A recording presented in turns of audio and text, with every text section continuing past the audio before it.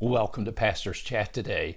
We're looking at Psalm 73. This is a psalm of Asaph. Remember, he is one of the chief musicians that David appointed to lead the worship in the tabernacle there in Jerusalem.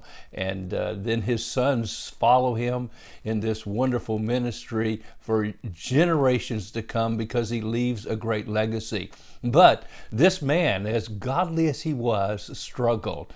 Years ago, I heard someone make a statement, you can't help the first look sometimes, but it's the second look that damns the soul.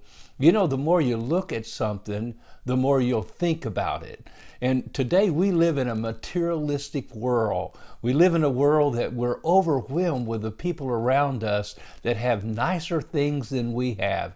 Nicer cars, nicer homes, nicer clothes. And they seem to live an abundant life, and they don't go to church. They don't worship God. They live ungodly, immoral lives in many cases, and they seem to prosper. And when we start looking at that too much, we start thinking about it. And when we start thinking about it, we look around and see the godly people, the ones who live for the Lord.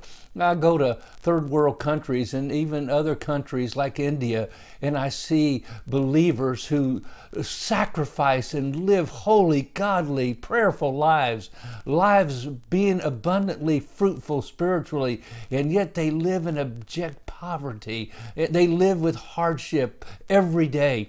And you see that, and if you're not careful and you're living around materialistic people that seem to have it all and have no problems, then you start thinking the wrong thing. Well, that's what happened with Asaph. We see that in verse 1.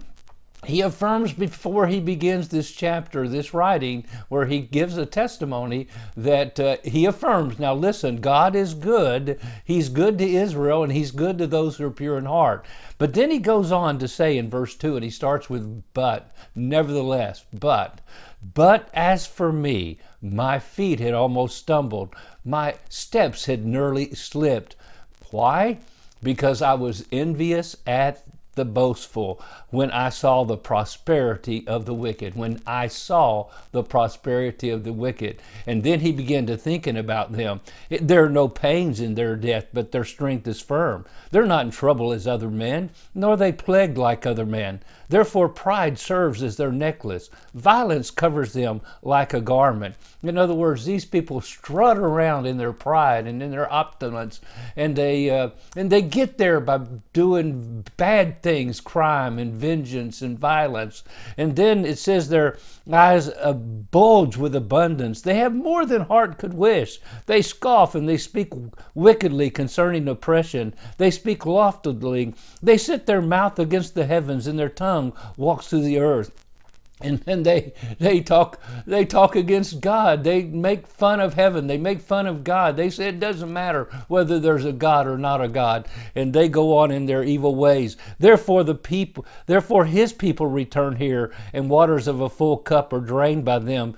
And this indicates that even sometimes God's people get sucked in to their kind of living, and they drink it all in, as he says here. And so therefore he says in verse 11, and they say, how does God know? And is there knowledge in the Most High? And then he concludes, behold, these are the ungodly who are always at ease. They increase in riches. And surely I have cleansed my heart in vain. I've washed my hands in innocence, and all day long I have been plagued and chastened every morning. The wicked seem to have everything going for them all the time. They speak however they want to talk. They do whatever they want to do, and nothing seems to go wrong. But not me, man. I'm a Christian. I'm trying to live for the Lord, and everything goes wrong for me. I'm chastened every day. Well, you know, there's a difference between faith, between doubt and unbelief.